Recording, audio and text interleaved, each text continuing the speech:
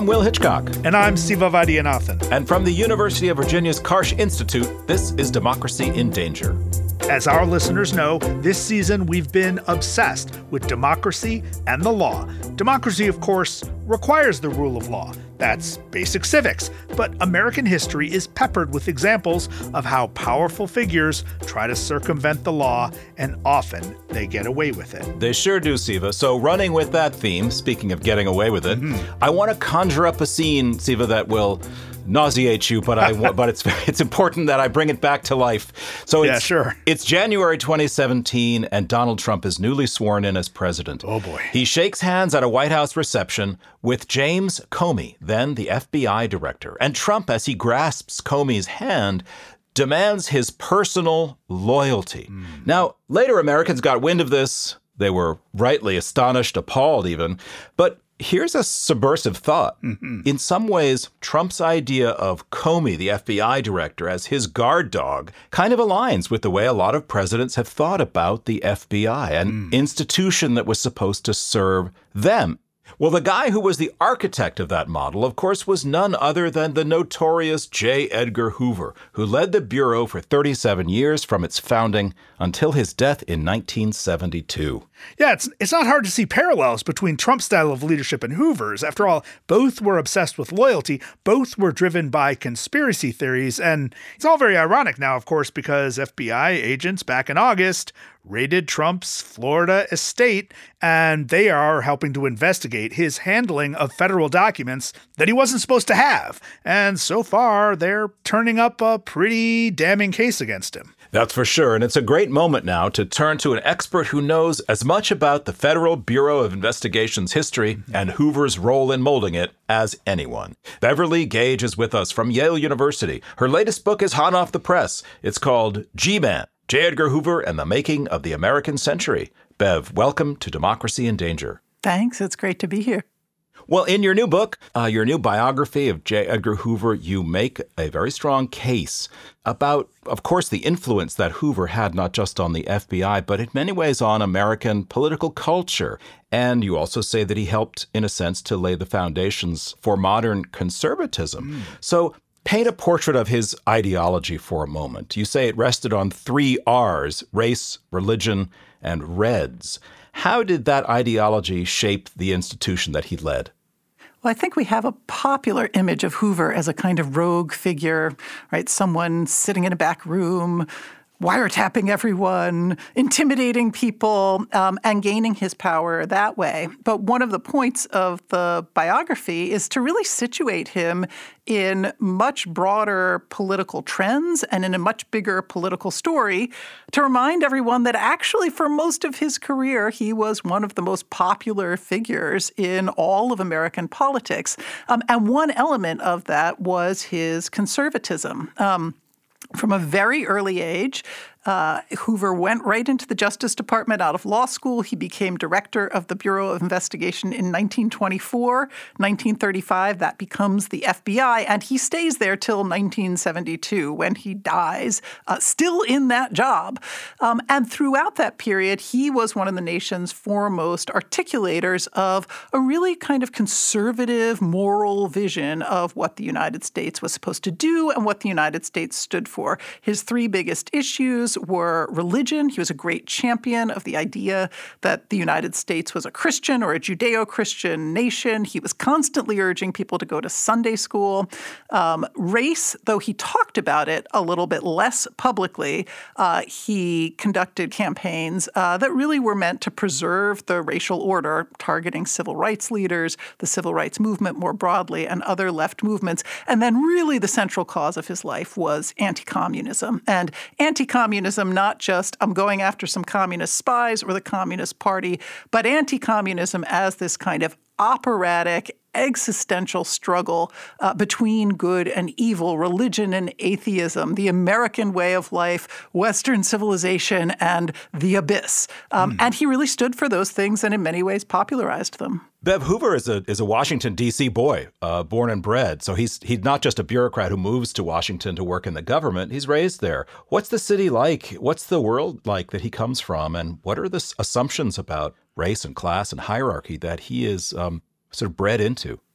Yeah, this really is a book about Washington. Hoover is a pretty rare creature in the late 19th century when he's born, which is to say he was born in Washington to a family that had worked in the federal government for a long time. And that was pretty unusual when the federal government wasn't so big. And I think Hoover really gets from Washington both aspects of his political legacy. He is taught very early on these traditions of government service, but Washington is also a deeply conservative and Southern town during the time that he's growing up. So segregation is being formalized during his childhood and early years of the government service. This institution that really came to fascinate me was his fraternity at George Washington University, which was called Kappa Alpha. And Kappa Alpha was kind of a lost cause Southern fraternity. It had been created in 1865 to honor the legacy of Robert E. Lee and was just, deeply embedded in all of that kind of segregationist lost cause culture. And of course, this continues for most of his life. I mean, desegregation doesn't even begin in Washington until the 1950s. And then, of course, it's quite incomplete. So he grows up in segregated institutions, in segregated federal employment, and that really shapes who he is and how he thinks about the world. So the 20th century must have terrified him, basically, right? Right. Things often did not seem to be going his way, though in retrospect, they kind of did go his way. Well, that's really where we want to go with this conversation, because we are fascinated by the parallels and comparisons between Trump's attitude toward federal power and Hoover's attitude toward federal power. Now, of course, Trump wanted the FBI to be his guys, right? His instrument. And, the FBI is not the only part of the federal government he wished worked for him personally. What do you make of that, of Trump's style and Hoover's style? Are we right to see some sort of echo or parallel there? So I think there are a lot of parallels, some of which you've already mentioned, a kind of conspiratorial thinking, a kind of overt and racialized law and order language. Right? So in a set of kind of ideological precepts and principles, they look really similar. On the other hand, Hoover really was a champion of and respecter of professional government service. I mean, that is kind of how he made his name. He believed in government expertise. He believed in government professionalism. He certainly believed in career government service. And Trump, on the other hand, has done nothing but kind of exude contempt, not just for the intelligence community, but for almost anyone who works in the career government service. The State Department, the National Archives, the Library of Congress, right? You name it. And Right. Trump has kind of heaped scorn on them. And the interesting thing to me about Hoover is that this is a combination we don't see very often anymore. Right. This kind of deep ideological conservatism and this kind of good government, what was once a set of really progressive ideas Right. about building the state and about how bureaucracy ought to work and about anti-corruption, et cetera. Now, Hoover violated those principles at many points in his life, but he did believe in them, and it was a lot of what made his popular image. And yet the legacy, right? The legacy of life in America in the late 20th century and early 21st century is the national security state, which has had such a profound effect on daily life, from surveillance to, filling our prisons with people who've committed minor crimes, right? Which is a hallmark of the late 20th, early 21st century. Seems to be a legacy of Hoover's too, right? That's absolutely right. I mean, the institutions he built, particularly the FBI, but also certain ways of thinking about national security. So much of our national security state was really built around the question of communism, the threat of communism abroad and at home. And so that burst of energy in the 40s around that question, Hoover was really central to it. And those are all the same institutions and laws, not all of them, but many of them that we're dealing with today. Okay, there's certainly continuity, but there's also some discontinuity, surely. After Hoover leaves and dies in 1972, Richard Nixon famously says, darn it, I wish I had Hoover in the FBI. He could protect me from all of the Watergate hearings and the investigations and so forth. Clearly, today, with the FBI searching Mar-a-Lago and Trump's personal property, it has taken a step to demonstrate its political impartiality. Something has changed. So after Hoover, what kind of transformation does the FBI go through? How much of today's FBI is Hoover's FBI? Right. Well, in the 1970s, after Hoover died in 1972, and by the mid-1970s, you're having massive investigations into the intelligence establishment, most famously the Church Committee, and the revelations of the Church Committee, not only about the FBI, but about the CIA and about the intelligence establishment more broadly, really do change the structures of the intelligence establishment as well as the way that Americans relate to the intelligence agencies. So something really big changes in the aftermath of Hoover's death. But I also think that, the FBI remains in the same kind of awkward position that Hoover was in. So he and Nixon happened to be incredibly good friends. They kind of got together around the Alger Hiss case in the 40s. And then they were just pals during Nixon's time as vice president. During the 1960s, I have all these nice little scenes of them kind of hanging out together, having cocktails, sort of double dating, Hoover and Clyde Tolson and Dick and Pat, and they're all just together. So they had this deep relationship. But interestingly, once Nixon becomes president, that fractures a little bit because while Hoover does understand himself to be a servant of the president and he does have this close relationship with Nixon, he also draws some lines about, even you, Richard Nixon, cannot make me do certain things. And in weird ways, he kind of ends up as one of the civil libertarians of the Nixon administration because he does not want Nixon to politicize the FBI to the extreme that Nixon wants to. But the FBI has just in this really tough spot where they're constantly asked throughout their history to do highly politicized investigations. They are basically part of the executive branch. They're in the Justice Department. And so in some sense are direct servants of the president, of the attorney general, and yet are supposed to be outside of politics, independent, impartial, government experts and investigators, and it's a really hard thing to balance. Hoover found it hard. James Comey certainly found it hard, and I think the FBI today is finding it difficult as well. I mean, what if Hoover had lived 2 more years and led the FBI through the Watergate investigation? How would that have been different? I actually believe, Nixon's little fantasy there that Hoover might have just kept the whole thing shut down and kept it much tighter. One of the people who, of course, blows Watergate open during the early years is Mark Felt, who was the number 3 in Hoover's FBI, becomes the number 2 in the aftermath of Hoover's death, is, of course, very mad that he's not the number 1, and that's a lot of the reason that he becomes Deep Throat. And that's really critical in those early years and months of the Watergate investigation. So I think Hoover might have stopped those leaks. He would leak stuff when he wanted to. He got really mad at his employees who leaked stuff without his knowledge or permission. So it is possible that Watergate would have played out a different way. I mean, that's a very different America. It's also one in which we might not have confronted the growing surveillance state as we did in the late 1970s, right? Only to find it return in the 80s and then ramp up even more in the first decade of the 21st century, which is one of the things, again, I'm really fascinated by. We have this massive domestic intelligence gathering system, and the roots are pretty deep, right? The roots, it turns out, go back to the New Deal, right? Go back to Franklin Roosevelt and his partnership with Hoover. Can you talk about his relationship with Hoover? I mean, these seem like 2 very different men. It's striking to me that Roosevelt and Hoover had some sort of working partnership and understanding. Can you explain that?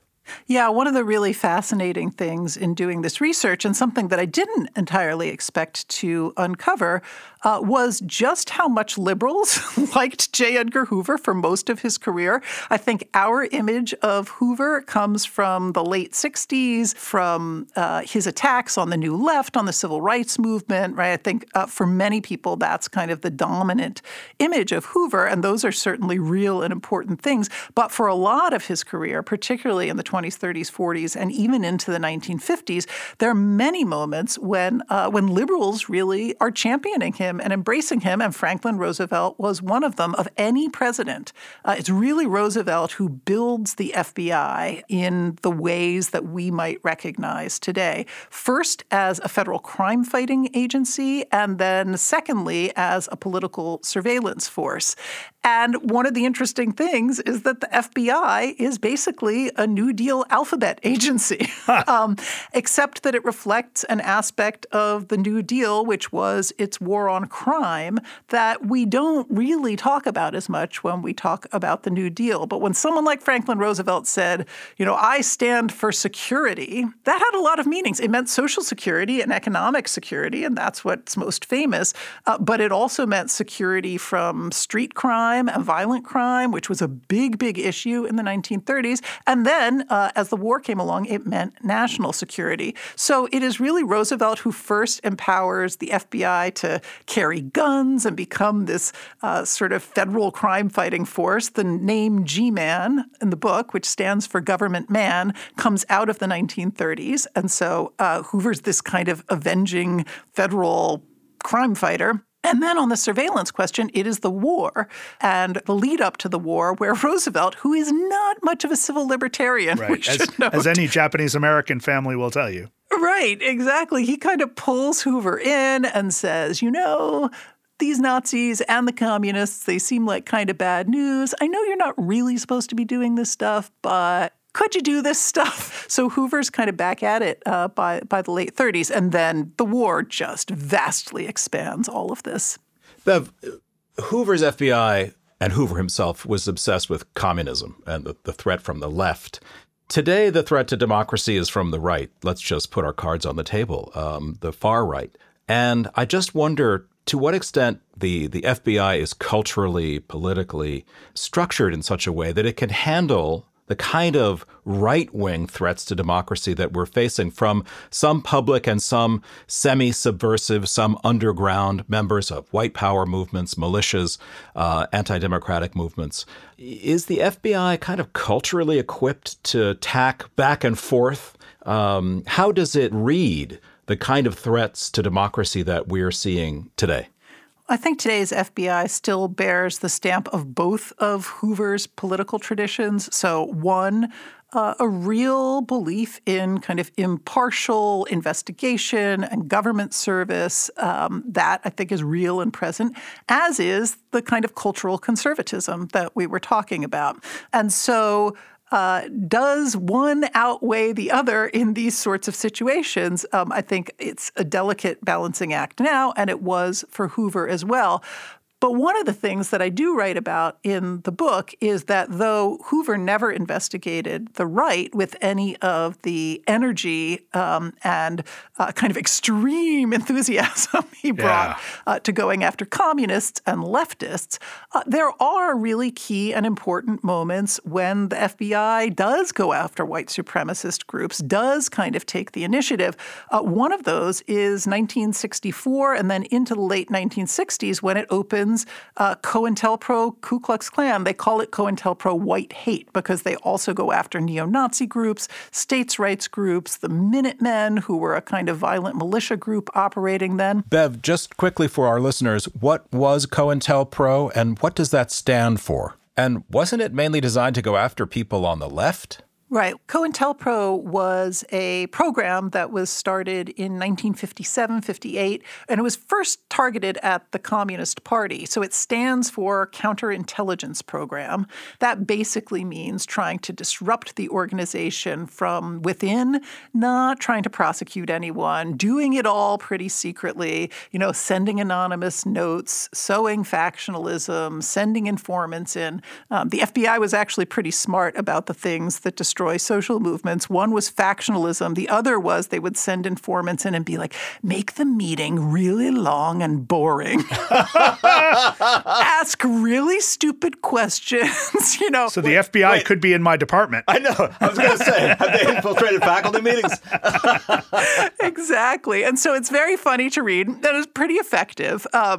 And they deploy all of the same tactics against these right-wing and white supremacist groups that they were using against figures like Martin Luther King. Now, we might think that those tactics altogether are, verboten. You're not supposed to do that. But they did, in fact, even in Hoover's day, often target right-wing groups. Certainly they went after the Nazis in the 1930s. So that's really interesting. You're telling me that the same tactics were used against extreme right groups. Did that continue after the revelations about COINTELPRO in the late 1970s and the Church Commission? Was there a sense in the FBI that we need to turn our attention to the extreme right? I know they were very active in the 1980s, going after white supremacists, helped bring some longtime offenders to justice in the 1980s and 90s. So did COINTELPRO essentially stick around, maybe under a different name? Right. So COINTELPRO formally ends in 1971 after there's a burglary at a Media, Pennsylvania, sort of small FBI regional office, and some anti-war activists break in. They steal all the documents. They publish these documents. From Temple University, by the way. I know those guys. Yeah. They were never caught. It's kind of an amazing story. It's an incredible They just story. went on to become nice professors. Yes, religion department. They were the crazy Quakers. They were just we're going to go into the FBI headquarters and take their stuff. They did. That's right. There's a great book about that and a great documentary that I highly recommend. It's an amazing story. But they did help to formally get COINTELPRO shut down at the FBI. But a lot of the tactics of COINTELPRO, of course, linger on in various ways. Bev, I have a kind of maybe geeky question, but one of the words that you use a lot in your book is administrative, and you use it to refer to Hoover's own passion for administrative professionalism and excellence and his zeal for collecting note cards and files and so forth. But also you refer to the evolution of an administrative state. And Hoover championed that as well. I mean, can we identify Hoover's investigative zeal with patterns that have essentially worked to close down, to thwart democratic engagement with government? Well, I want to assure any potential readers out there that I don't actually use the word administrative all that often in the book. Or I don't think that I did. It is definitely in there. It's a very big book, but there's quite a few usages of it. Hoover was a real believer in effective bureaucracy. He was a great file keeper, as we know, which he learned in part in his first government job, which was at the Library of Congress.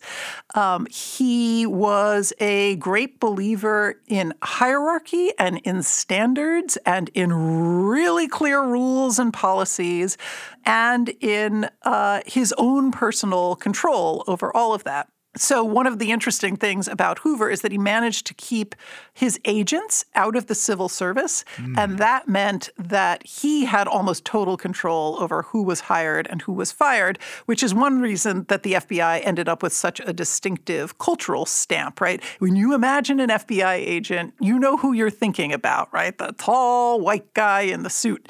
Whereas when you think of someone at the Social Security Administration, you don't really have that same deep cultural stamp.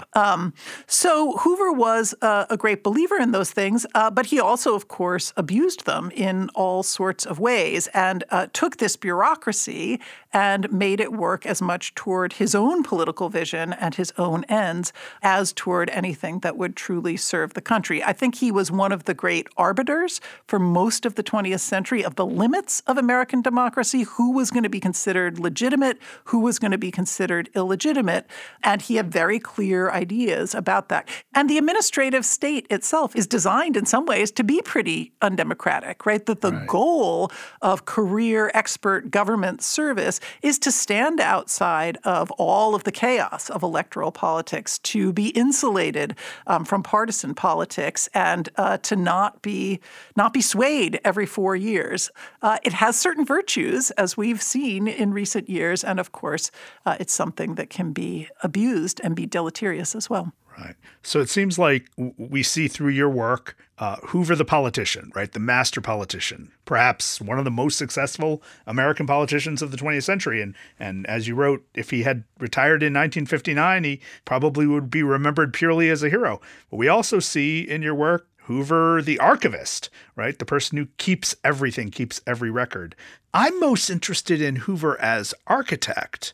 Now, you mentioned that he managed to exempt FBI employees from civil service. That happened again in 2002 with the creation of the Department of Homeland Security, where, sort of a special exemption was rushed through to make DHS employees exempt from normal civil service requirements. And that includes the Customs and Border Patrol agents, right? Which now we see, and we have pretty good documentation, is a rogue element of our government, largely uncontrollable by the executive branch that is culturally and politically opposed to a lot of what many Americans, including myself, wish would happen in this country, right? And we've seen all sorts of outlandish behavior in that sense, right? So it seems to me that by the time we hit 9/11/2001, the Patriot Act, it's as if the ghost of Hoover lives on. Do you see the expanse of federal power in the 21st century being kind of what Hoover would have liked, or at least what Hoover designed for us? Absolutely. And one of the analyses of the post-9/11 world is that those reforms of the 1970s were bad because they had crippled the intelligence agencies and therefore had helped to lead to 9/11.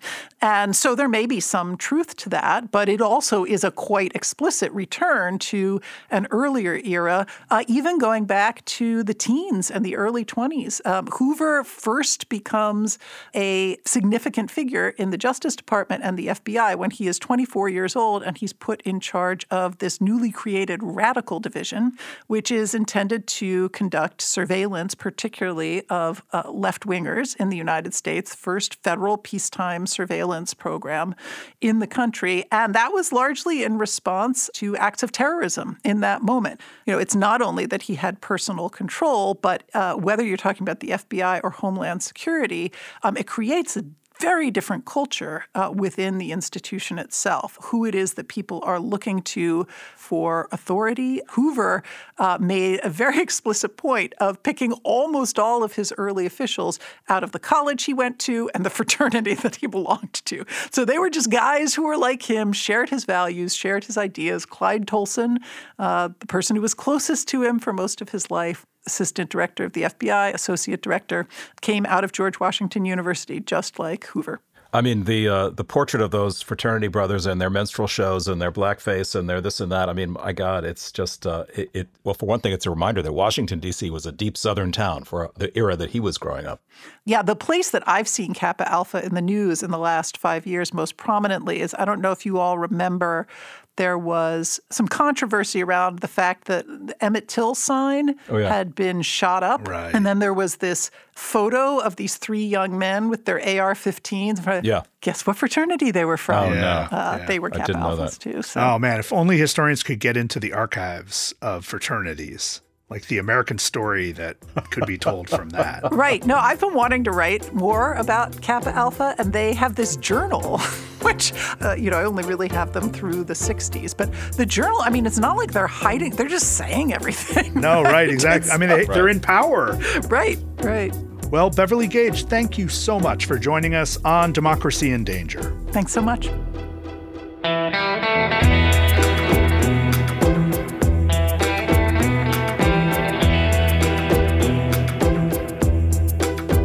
Beverly Gage is a historian of the Gilded Age and the 20th century at Yale University. Her work has appeared in The New Yorker, and she's a contributing writer for the New York Times Magazine. Her new biography of J. Edgar Hoover is G-Man, and she's the author previously of The Day Wall Street Exploded, A Story of America in Its First Age of Terror. Democracy in Danger is part of the Democracy Group Podcast Network. Visit democracygroup.org to find all our sister shows. We'll be right back after this message from our friends. In a world saturated with apocalyptical news, the All About Change podcast, hosted by me, Jay Ruderman, is a much-needed breath of hope. We bring you stories of activism, change, and courage. Individuals who leverage the hardship they've endured to better other people's lives. It features famous guests, such as NBA star Kevin Love or actor Gina Davis, as well as less-known people with incredible stories. Check out All About Change podcast. for your dose of inspiration.